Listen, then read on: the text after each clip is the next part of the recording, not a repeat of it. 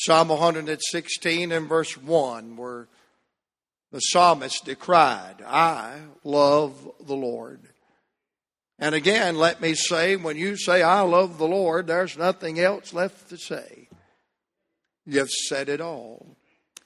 And in the text, he gives the reason why he loves the Lord, his response to loving the Lord, and the rejoicing that comes with loving our wonderful Lord.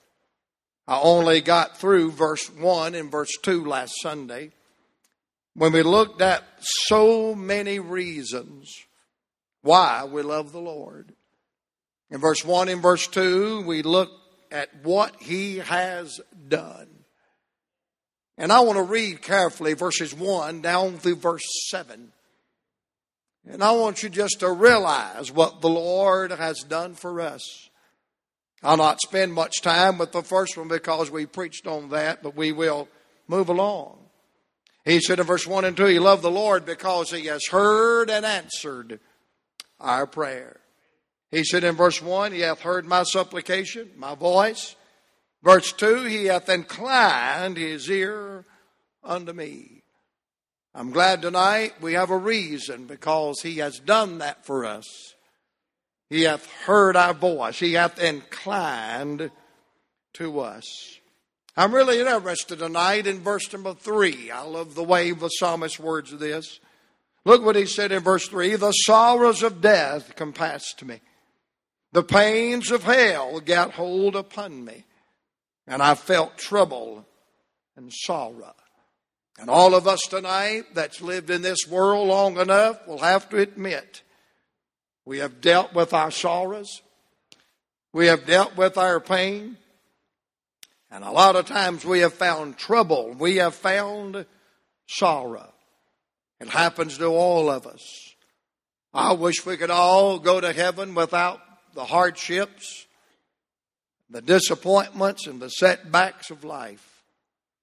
But I don't think any child of God has ever made it to heaven escaping the difficulties, the fiery trials of our faith. But notice in verse 4, verse 3, when he felt the sorrow and he endured the pain, verse 4, he said, then I called upon the name of the Lord. He cries in desperation in verse 4, I beseech thee, deliver my soul. Skip down to verse number 6. Look what the Lord has done. The Lord preserveth the simple. And he said, I was brought low.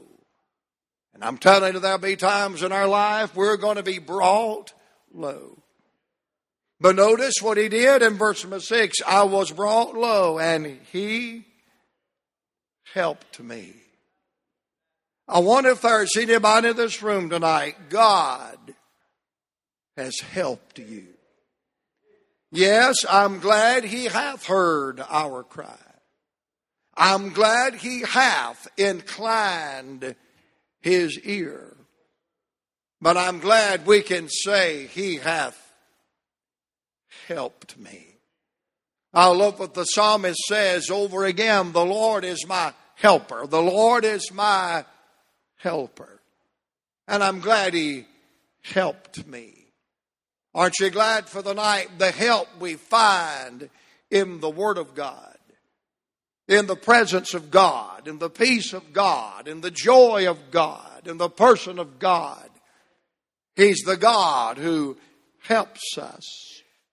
And as though it couldn't get any better, he goes on to verse 7 and says, return unto the rest. O my soul, here it is now, for the Lord hath dealt bountifully with me. Anybody here, the Lord has dealt bountifully with you. I'm glad he has not dealt with me on the basis of what I deserve. I was visiting the hospital several years ago, and there was a dear man. He was very distraught at the condition of his wife. And he was standing there in the hallway, and he was weeping, and he said, I don't understand this. And I said, sir, I don't either. He said, I don't like this. I said, sir, I don't either. He said, I don't think this is fair. I said, sir, I don't either. He said, I don't see any good that can come out of this. And I said, sir, I don't either. And he looked at me and he said, she doesn't deserve this. And the only thing I could say to that distraught man was this: my brother, all of us ought to be thankful that God has not dealt with us on the basis of what we deserve. He hath dealt bountifully with me. That word bountifully means no measure, no borders, no limitations, no way to contain it and no way to explain it. The blessings that God has dealt with you and I. Hearing our prayer, inclining his ear, helping us, and then dealing bountifully with us. And when it looks like it can't get any better, look what he says in verse number 8. For thou hast delivered my body from death. Did I read that right? Thou hast delivered my flesh from death. No, thou hast delivered my soul from death. Glory. Our bodies may get weak and diseased and return to the dust from which they came. But I'm glad there's a place where the soul never dies. There's a little simple song in your church hymnal. It probably wouldn't win any awards with the song critics of our day. In fact, most song critics of our day have never even written a song. But I love the little song, to Canaan's land I'm on my way, where the soul of man never dies. Our bodies may get frail, our bodies may get weak. They may go by the way of the grave, but I love him because what he has done. He has delivered our soul from death. I'm glad there is a part of you and I that will not go to the grave. It will not go to the cemetery. It will not return to the ashes. I'm glad there's a part of you and I that will live forever. And it's not these old vile bodies. You say, what is it? It is the very valuable soul of man. When God made the heavens and God made the earth and he made the flowers and the trees and the beasts of the field, the birds of the air and the fishes of the sea, he made a man.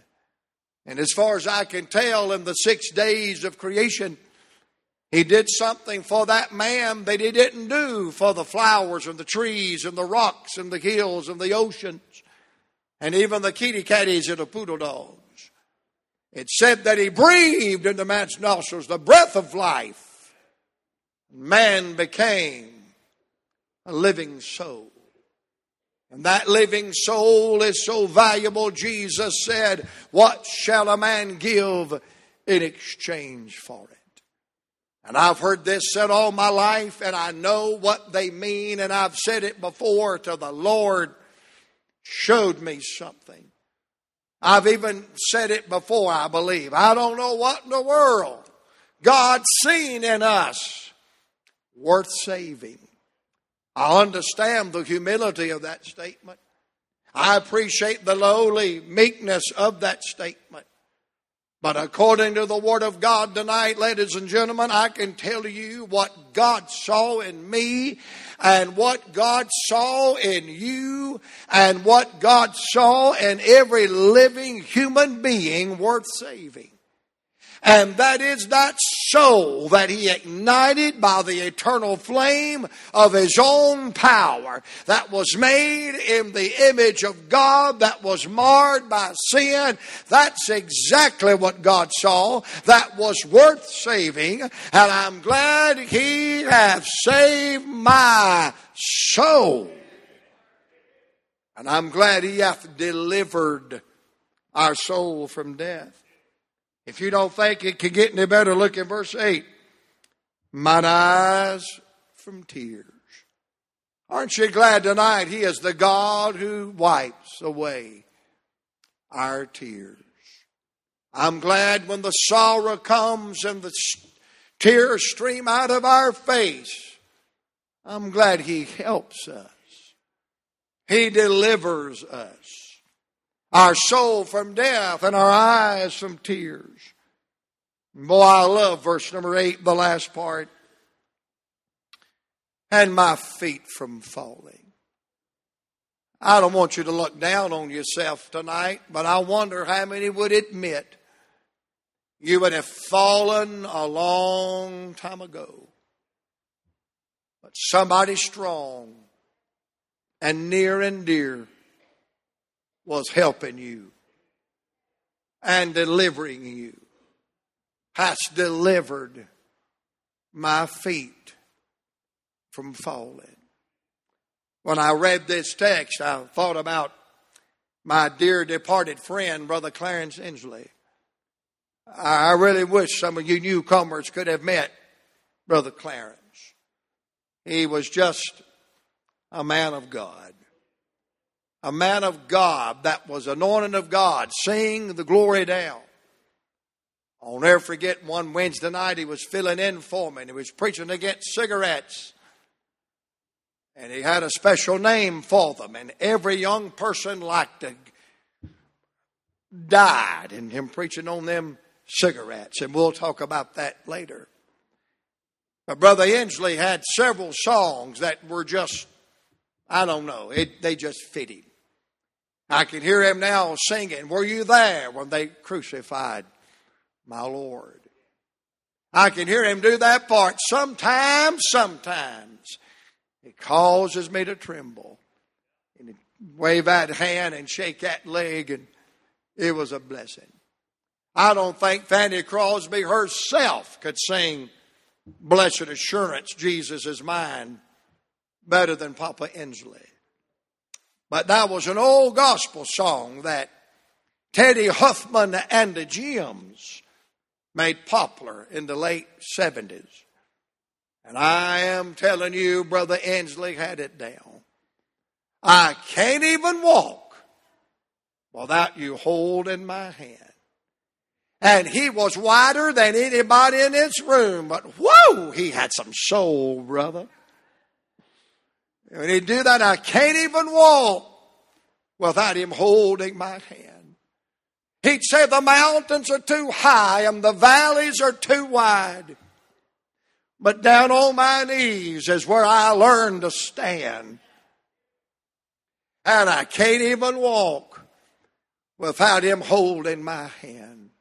I wonder if there's anybody tonight agrees with that song and agrees with our text tonight. Brother, we can't even walk without him holding our hand. I'm glad he hath delivered our soul from death and our eyes from tears and our feet from falling. And notice the very next verse. Boy, I just saw this. It just thrilled my heart. Verse 9 says, "I will walk before the Lord in the land of the living." And the only reason why we can walk before the Lord is because he hath delivered our feet from falling. So in these verses, he gives the reason why he loves the Lord. Reason number one is because of what he has done. What has he done? He hath heard our supplication. He has heard our voice. He hath inclined his ear. He hath helped us. He has delivered us. So many reasons. Reason number one is because of what he has done. But I want to close with this one tonight. Go to verse number 5. as he's dealing with the reasons of loving the Lord, he not only gives us the reason, number one, what he has done. But verse number 5, he gives us the reason for who he is. And can I just say, we ought to love the Lord tonight for what he's done. But more than loving the Lord, what he has done, honey, it's time to love the Lord for who he is. Because you know what? Whether he does anything or not, he is still who he is. And I love what he's done. I'm appreciative of what he's done. I'm thankful for what he's done. But my heart tonight rejoices more in the fact of what he's done. I'm glad for who he is. And can I say tonight, based on who he is, man, we ought not to have any problem loving him. Look in verse number 5. In verse number 5, he gives a threefold description of the person of God. In verse 5, he gives a threefold description of who he is. And may I say, who he is determines what he is and what he does. Look at the threefold description in verse number 5. Underline them, and I think the first one's pretty evident. You ready? Gracious is the Lord. You know who he is tonight? He's the gracious God of heaven. Gracious is the Lord. You realize tonight everything that God has done for us is based on his grace. Every move of God towards depraved mankind is based in the grace of God. I believe we all tonight believe the Bible when it says we're saved by grace. Paul said he was thankful for the sufficient grace of God. And the greatest Christian that ever lived outside of Christ himself, Paul said, I am what I am by the grace of God. And I believe the reason why tonight we're still standing and we're not consumed is God's been gracious to us.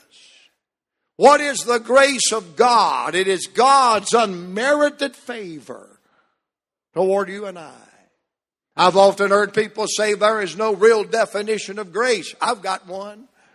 I've got a Bible definition of grace. Hebrews 2 verse number 9. He by the grace of God should taste death for every man. And if a Calvinist says he is a grace preacher and he doesn't believe or preach that Christ died for everybody, he is not a grace preacher. He is an imposter, because the Bible said he, by the grace of God, should taste death for every man. That's grace. Let me tell you what's not grace. Brother Roy, you had 3 children. You had 2 you had 2 daughters and a son. Let me tell you what is not grace. 2 of those children can be saved, but one of them's got to go to hell. Or 2 of the kids can be saved, or one can be saved, but one of them 3, no way. Jesus didn't die for that one. The Holy Spirit's not calling that one. That one's got to go to hell. I want to tell you, that is not the grace of God. The grace of God is Mandy can be saved, and Michelle can be saved, and Shane needs to be saved. That's the grace of God. I have 3 sisters.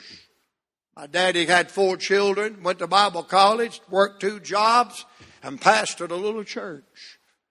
They had the philosophy if they would keep Brother J.B. poor, God would keep him humble. And my dad never filled out a portfolio. He never filled out a resume. And he never asked anybody what the package was going to be. He loved the Lord and served Him faithfully. And can you imagine my daddy having 4 children and only one of them could be saved, or all 3 of them could be saved, but that one, no matter what happened, he just couldn't be saved. That is not the grace of God. The grace of God is Daddy can be saved and Mama can be saved and Junior and Sissy and Bubba and Gomer and Andy and Laura Lee Hobbs can be saved. If they will accept Christ. Gracious is the Lord. Anybody here tonight glad for the grace of God? Why do we love the Lord? How can we not love the Lord? He has poured His grace upon us. Look at the second description of God in verse 5. Gracious is the Lord. Number 2, say it with me. And righteous. Can I just say this tonight in plain old country language? There ain't nothing wrong with God. There's nothing out of sorts. There's nothing that's broken. There's nothing that needs to be fixed. There's nothing that needs to be improved. He's just right. And therefore His throne is righteous. His word is righteous. His power is righteous. His name is righteous. His city is righteous. He is the righteous God. God can't do nothing but right. There is no sin. There is no guile. There is no imperfection. Our God is righteous. And He will reign in righteousness. I love Him because He's gracious. I love Him because He's righteous. But look at the third description in verse 5. Oh, I want to just stay here a minute. Gracious is the Lord, and righteous, yea, our God. Listen to this, say it with me. Is merciful. You're looking for a reason to love the Lord? Look at what He's done. You're looking for a reason to love the Lord? Look at who He is. He is gracious. He is righteous. But oh, thank God, He's merciful. He is a God of mercy. And how many times have you and I had nothing to claim but the mercy of God? There's been times all I could say was, oh God, have mercy upon me. And I'm glad tonight that my life, my family, my future, everything that I love and hold dear and call precious, rests tonight in the hands of the merciful God. I'm glad He is full of mercy. The psalmist picked that up one day and said, it's because of the mercies of the Lord that we're not consumed. The writer said the mercy of God is as fresh as the dew that kisses the flowers in the morning. And I'm glad our God is full of mercy. He is the merciful God of heaven. And the reason why we love Him is because of His mercy. God has had mercy upon you and I. You say, well, what's the difference between grace and mercy? Well, grace gave us what we did not deserve, and that's salvation. But mercy kept us from getting what we do deserve, and that's judgment. Thank God for mercy. I love the old song, how many times have I bowed before God to ask His forgiveness for some wrong I have done? And how many times have I heard the Lord say, child, as long as I have mercy, You're forgiven today. I was a sinner just struggling along when God's hand of mercy reached down from heaven's throne. And there at the altar I bowed so depressed. But God gave me mercy when my sins I confessed. I believe the greatest demonstration of mercy in the Bible is when that prodigal came and fell before that father and said, Father, I have sinned against heaven and before thee, and I am no more worthy to be called thy son. But the father said, bring the best robe, bring the fatted calf, bring the ring, bring the shoes. And then he made a statement that's better than the robe and the ring and the calf and the shoes. Oh, Brother Joe, what could be better than the ring and the robe and the calf and the shoes? When he said, this my son. He was dead, but he's alive again. That's the greatest definition of mercy that I know of in the Bible. I've sinned against heaven. I'm no more worthy to be called thy son, but the Father called him son anyway because he is a God that is merciful to you and I. I believe the second greatest example of mercy in the Bible is in the book of Ruth. When Naomi left and sojourned in Moab for 10 long years. And her name Naomi means pleasant and kind. And after the Lord dealt bitterly with her, she came back to Bethlehem, Judea in the field of harvest time. And they said, is this Naomi? She said, that's not my name anymore. My name is Mara. It's no longer pleasant. It's no more gaiety. There's no more celebrating. My name is not Naomi, it's Mara, which means bitter, because the hand of the Almighty afflicted me. And God has dealt bitterly with me. Don't even call me that name anymore. But I've never read in the book of Ruth. I've never read in any of the book of the Bible, even in the genealogy. I've never read it where she was ever called Mara. She was always called Naomi, because of the mercy of Almighty God. Tonight, ladies and gentlemen, I don't believe when we get to heaven we're going to see anybody parading around in their denominational, religious, legal garb, boasting and bragging how they got to heaven. But I believe there'll be a multitude worshiping God before the Lamb of God. By the mercies of God, we've made it to glory. Do you love the Lord tonight? I love the Lord. When you say, I love the Lord, you've said it all. And what is the reason? What He has done. What is the reason for who He is? Who is He tonight? He's gracious. He's righteous. And He's merciful. Our Father, we love You tonight.